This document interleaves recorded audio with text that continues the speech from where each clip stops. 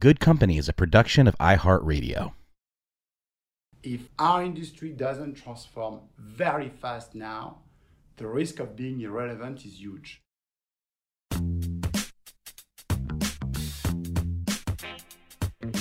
Hi, I'm Michael Casson. Welcome to Good Company, where I'll explore how marketing, media, entertainment, and tech are intersecting, transforming our lives and the way we do business at a breakneck speed. I'll be joined by some of the greatest business minds and strongest leaders who will share how they've built companies from the ground up or transformed them from the inside out. My bet is you'll pick up a lesson or two along the way. It's all good. It's a great pleasure today to welcome a good friend and one of industry's most illustrious figures, Artur Sadoun, the CEO of Publicis. Artur, thank you so much for joining me on Good Company today. Merci, Michael. Bonjour. I'm hoping that it is a lovely afternoon in Paris. It is a beautiful morning here in Los Angeles. And whilst we are a continent and an ocean apart right now, since I'm on the West Coast, I just want you to know how close I feel to you in the spirit of both our friendship and what we need to do in the current moment as business partners, as friends, is to feel close to one another. I've been saying throughout the COVID, Artur, experience that the concept we've been talking about of social distancing really was a misnomer. It should be physical distancing and social connectivity. And I'm happy to say something we're going to talk about later on this podcast. Marcel is something that was based really in its earliest iterations on physical distance, but social connectivity. So in 2017, you were prescient in that the moves you took around Marcel anticipated a world very much like the world we're living in now. As I recall, speaking of the then 80,000 plus associates and people within Publicis, your idea in Marcel through technology was to connect all those people. Can we talk about that just in terms of the ability to have unbelievably, not really, but anticipated a world that's distributed as this one is, with talent? Michael, the problem I'm having, Michael, is that I won't describe Marcel as well as you did. So as you put the answer into the question, you're going to make my life difficult. Aha! I think that this crisis is accelerating strategies in general. And the future is coming faster. That's the reality. And you see it in many areas. And the truth is, I'm not sure it was visionary because it was starting from a very simple concept, which is we are 80,000 strong around the world. We all stand for creativity. We have very diverse capabilities and expertise. How can we make sure that we connect all of those talents thanks to technology? And that was the idea that was beyond Marcel, which is to say, if I've got a great copywriter in China, why should it be able to try to help on a Super Bowl pitch or on a big project client in the US or anywhere else? And this is how we started. And the truth is, as you know, it has been pretty hard for a very simple reason is that it's difficult to change structure and it's even more difficult to change culture. And the crisis we have been through has accelerated that. And it's true that we moved from a project that was doing good progress, mainly in the UK, where we were testing Marcel, into something where now we have 70,000 of our people that are connected, that are profiled, that are learning, that are sharing, that are finding opportunities to work, and we have been saving many jobs thanks to that, that are, by the way, getting into this great project that we have put together about diversity and inclusion. 18,000 people in the US connected for an entire day to listen, learn, and ideate.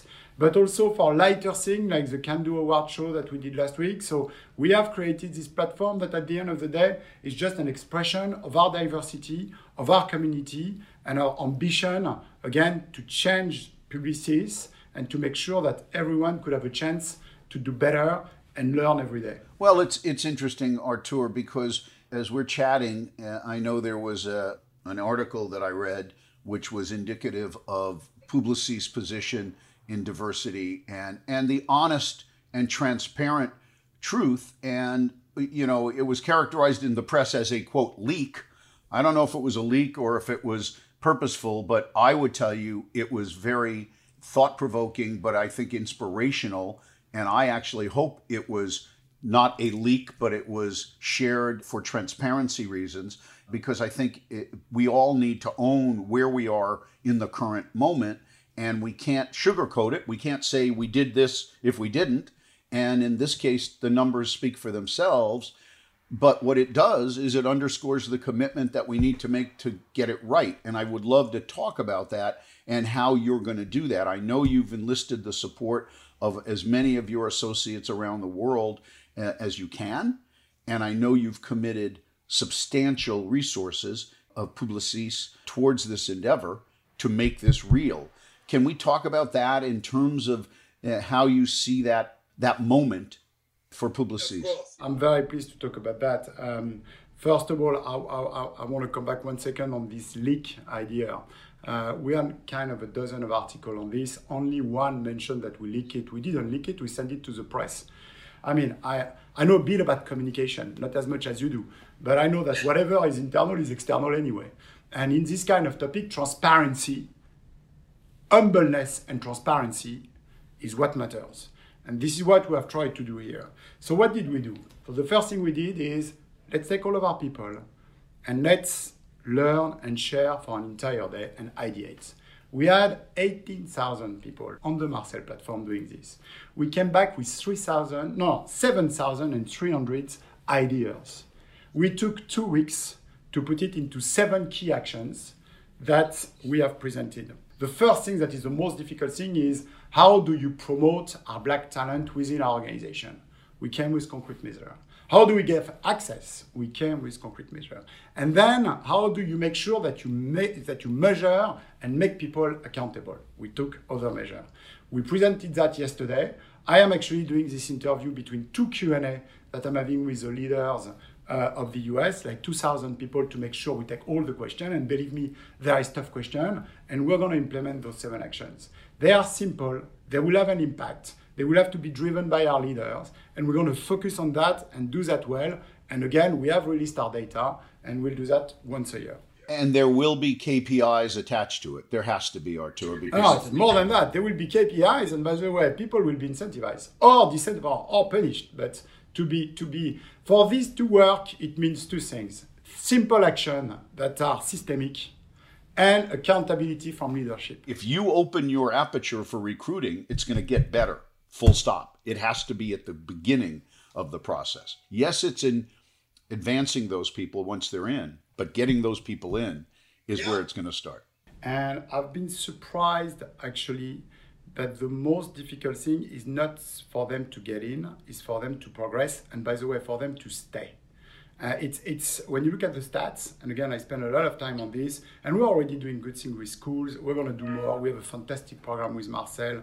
Actually, we're going to train more than 1,000 people a year, and this will come on the UK and the US, and we'll commit to hire many of them. But the truth is, I won't say it's simpler, because this is already a challenge. But making sure that people progress, Black talent progress within our organization, when you look at the stats, is something that is even more complex. I've got a question for you, Mike.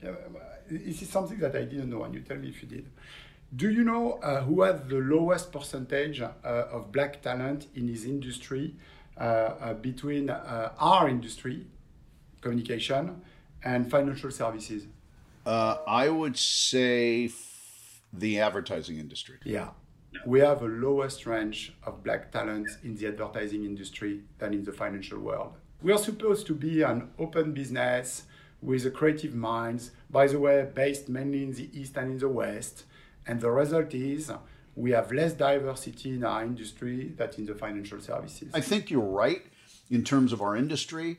And I would applaud you, Artur, for taking the movement to publish those numbers, share those numbers, acknowledge those numbers, be transparent about it, and as well kick into action as quickly as you did. So I am saying thank you on behalf of the industry for taking a leadership I think we're role. gonna coming back to diversity and inclusion. I think that as an industry, we will make faster progress than many others. So don't get me wrong. I think that now there is a common brief. And by the way, I think what is brilliant about that is that our clients are going to be demanding. Our clients are going to ask us, "What are you doing?" And one of the decisions I took is to create a council just to measure our results. It's going to be just twice a year. It's not. I don't think a council should decide about what we do in terms of politics. It has to come from the CEO and applied by the business leaders. But someone needs to measure. And I did it on purpose to I'm going to put some clients into this council.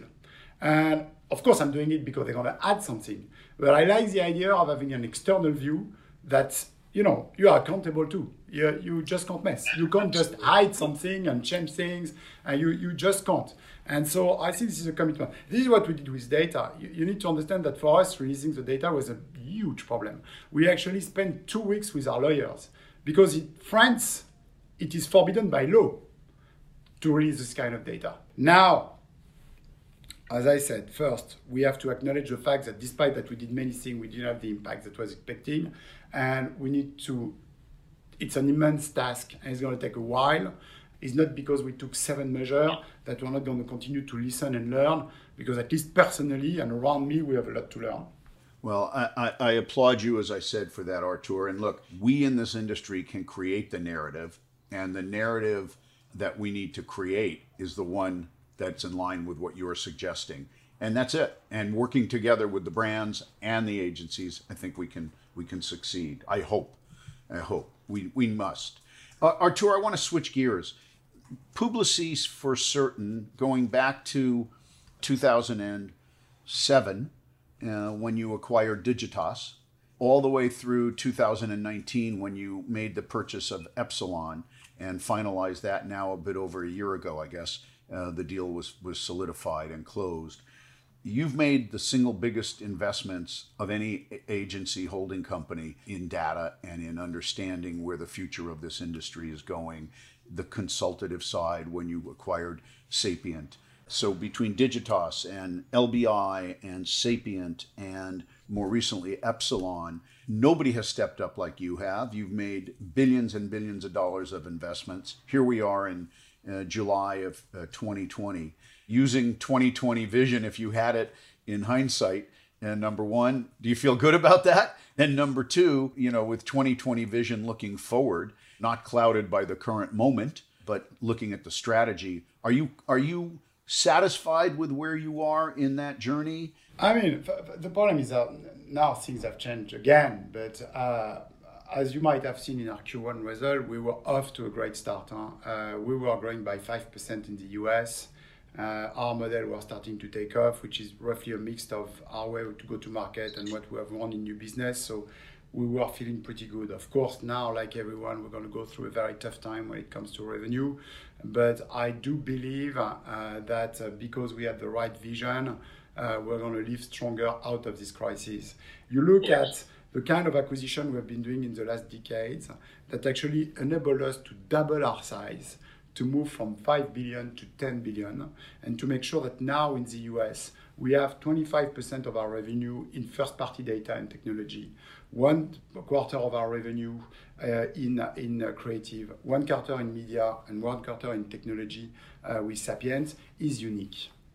And this is what our clients are going to need in the future, because, not in the future, today, by the way, if there is still today is the future. If there is still someone that doesn't believe that the future lies in personalization at scale, and if there is still someone that believes that personalization at scale can only be delivered by the walled garden, I think it should change industry. There is no way a CMO in the future will be able to manage his cost structure while delivering growth if they don't start to have a data, digital-first approach in everything they do. And this is what we can deliver better than anyone else in the market. Coming back to your KPIs, it's pretty simple. First, when a crisis like this happens, the first thing that matters is to pass it, is to be financially strong enough to get through that. Second, organization. You need to make sure that you definitely act as a platform. And this is what we have done by our country model with Marcel. We are ready to go. And third, and way more importantly, Do you have the product that is relevant for your client now? And what they need, and you know it better than I do, they need a new kind of creativity. They need a data-led approach in media to make sure that it's outcome-based and delivering the ROI, and they need the right technology to build the kind of experience they need for their brands and for their customers. We are the only one that have that at scale. And so my KPI for the future is just to make sure that I'm relevant for those clients, for my clients on those items. You know, as they say in Great Britain, horses for courses. Not everybody shares the same view, and you're correct. The view they should share is the one you just said. Personalization at scale is the future. There is no question about it. Here's what I say, though. We are in a place where a lot of words that start with the letter T, trust, transparency, technology, talent, and within those four words lie the future of our industry, i.e., can you restore and have trust with the clients? Are you being transparent? The technology is changing everything we do and making certain relationships obsolete and certain more important. And then obviously talent, and that covers the entire spectrum of how good the talent is, but also how diverse the talent is. One of the reasons why, and there are many, by the way, why I insisted so much on Maurice to stay as the chairman is because you don't build the trustful relationships that you have built with many of our clients in a second. I think that trust is really about the relationship. You need to have to go to war together to trust each other. And by the way, this crisis will increase the level of trust between the agency and their clients everywhere, I think. Transparency, I can talk about ourselves. We are the only companies that have been through 45 audits as everyone else, but we made all the results public. Technology, we spent 10 billion on that, so I'm not going to tell you it's not important. And the most important one is talent. And this is where I'm optimistic and anxious, actually. I'm optimistic because I believe that our industry is going to be more diverse, because I think that it will attract great talent in the future. But I'm also anxious because you never have enough talent. And the kind of business we are in today is going to get so different from the past that how are we going to make sure that people that have been doing things during decades in one way can do it in another way? And this is now, because the T you're missing, which is an horrible buzzword, but which is true, is transformation. At the end of the day, it's a terrible word, but it's a reality. If our industry doesn't transform very fast now, the risk of being irrelevant is huge. The competitive landscape is not the holding company. As I said, there is enough business for everyone. The competitive landscape is to help our clients be fit for this new world. And that's the right mix of data, creativity, which is still at the core, media and technology connected in the right way. And Artur, let's talk about in this particular moment the future of work. It's a broad-based topic, but how do you see the future of our industry in terms of the distribution of talent? Geography is becoming more important and less important. So how are you looking at it through the lens of Publicis? We're going to live through a big shift there, and we have a big advantage with Marcel. But for me, the problem is not even a problem of technology, because everyone can have a platform to do that. I guess everyone will, by the way. It's a question of structure, and it's a question of culture. You can't use someone in Shanghai that works in a creative agency for a data project where you need a creative mind in Spain if you are not structured in terms of P&L to make it work. And what the market is not seeing at the moment, my feeling, is the one that will win are really the ones that are able to break down the P&L silos to make sure that you can work flawlessly from one client to another, from one country to another, from one experience to another. We did that. Again, it cost us a lot in terms of organic growth, because at the end of the day, you're saying to people, what you do for your client is more important than what you do for your own agency. And this creates a commercial problem at the beginning. But my feeling, for the reason you just mentioned, is that this is the future. So this is about structure. But the most important thing is culture. Now, with the kind of platform that we have created, the distribution of talent is becoming possible because you work in a totally flat way. And this is what has happened with Marcel during the crisis. If you are a great talent in Spain and there is a project in Mexico and you think you can deliver, you raise your hands, you're on Marcel, and the CEO of Mexico sees you immediately. We have killed every layer. And we have just said, if you're good, you have more opportunity. But that's come back to structure and culture. Everyone will have the technology. I'm not sure everyone will have those two things. I think that's well said, and I think that does speak volumes, Artur, to, as we said, the future of work, because we're all struggling with that on the one hand, and yet we've done in 4 months what I'm guessing the pundits would say probably could have taken 10 years. And I'm happy to say, as I look around our industry at least, people have risen to the occasion. And two words that have really rocked our industry in the last few months, which is uncertainty and flexibility, because the uncertainty is creating everybody's need to be more flexible, and one drives the other, number one. Number two, it's also really shining a very important light on something I've always said, which is when one finds an opportunity, Artur, to use the following 3 words in a sentence, there's a pony at the end of it. And those 3 words are fragmentation, consolidation, and efficiency. I think if we find fragmented situations that could be made more efficient by consolidation, somebody wins, because you're gonna come out better by that result. And our own industry probably is going to look at another round of consolidation. I'm curious what you think of that. I don't believe there will be any consolidation in our own sector for a very simple reason, and I'm going to look like an old guy, but still, 10 years ago, you had a big difference in terms of size between number 1 and 2, WPP and Omnicom, and number 3 and 4, not even mentioning the other one, which was roughly Publicis and IPG. If you look at the thing roughly, now the 4 have roughly the same size, okay? And so it's almost impossible for us to consolidate, I think. I don't see how it could happen. So the consolidation internally is something you have to be looking at, just as you manage P&L. You know, I'm guessing as you look at the power of one really coming into its own, that opportunity exists for you internally. Yeah, we have a different approach from the rest of the industry on that.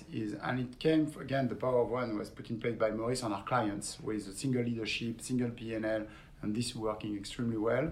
What I brought to the party is this idea of a single P&L at country level, including the US, which I'm directly leading. Why? Because at the end of the day, I do believe in the power of the brands. I do think that you need a Saatchi, a BBH, or a Leo Burnett, for example, because I believe in culture.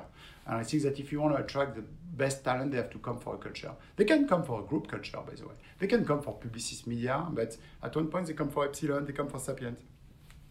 So I don't want to lose that. What I do want to lose is the lack of collaboration between those different brands. So by removing the P&L at country level, at the end of the day, the bonus of someone in Saatchi doesn't depend that much on the result of Saatchi. It does depend on the result of the group. And that has been a big change. So I don't believe we should consolidate brands. Either you kill a brand, and by the way, I think today we have a very strong portfolio of brands, and I'm not there. I do think we need to kill the P&L silos that make collaboration wrong. And this, I spent a lot of time on that. It has been pretty tough because there were a lot of people that was managing by P&L. As long as they were delivering the number, they were happy with themselves. I said, pop. You don't manage by P&L, you manage on the product. Are you delivering a product that is making the difference for your client? If this is the case, you're winning. And so this is how we have changed the model. And this is why, honestly, I feel pretty confident about our ability to resist the crisis, because it means you can move people, you can bring end-to-end solution, as you have seen in some pitches that we have won or lost, by the way, because it's not always what the client wants, but this is our vision. I was going to tell a story about the way I used to look at research in a different era. I looked at our head of research when I was running an agency, and I said, look, I don't want you to be responsible for a P&L. You're an L. I know that. But if you do your job right and make us and our clients smarter, it's going to drive a lot of P. So you just focus on your work. Don't focus on the P. You do the L. You make the investment in research and strategy. We will drive the P. And that's what you're saying. If you make the investment over here, it's going to drive the investment over here. You're going to drive success if you don't focus just on the P&L. And there's no doubt about it. And I think as a business principle, Artur, it's the right way to look at it. It is about putting the client first. It's not just good client service. It's what's the result. What I try to do with my team all the time, and maybe I learned this in law school, Artur, was in law school, you're trained to look at a set of facts. You're given, the story, and then at the bottom there's a question. And what I was taught by one of the best professors I ever had was make sure you understand the call of the question. What is the question asking you to solve for? That's what I always say to my team when we take on a brief from a client. If you look at it that way, you're always going to win. Now, your answer may not always be right, but from a client agency perspective, you're at least entering the battle on the same team, on the same plane, on the same mission. So, Artur, I want to thank you truly for taking this time, being as open and transparent, using that word, as you have been, as you continue to be. And I'm going to say what I feel, which is in our industry, you are a personality. And I mean that in the highest regard, because you are passionate about what you believe in. And in the years now that I have gotten to know you on a personal level and in a business level, you are consistent. And that passion comes through in everything you do and say. And I thank you for that. No, I thank you, Michael. Merci. See you soon. I'm Michael Casson. Thanks for listening to Good Company. Good Company is a production of iHeartRadio. A special thanks to Lena Peterson, Chief Brand Officer and Managing Director of MediaLink, for her vision on Good Company, and to Jen Seeley, Vice President, Marketing Communications of MediaLink, for programming amazing talent and content. Good Company is edited by Jessica Kreinchich.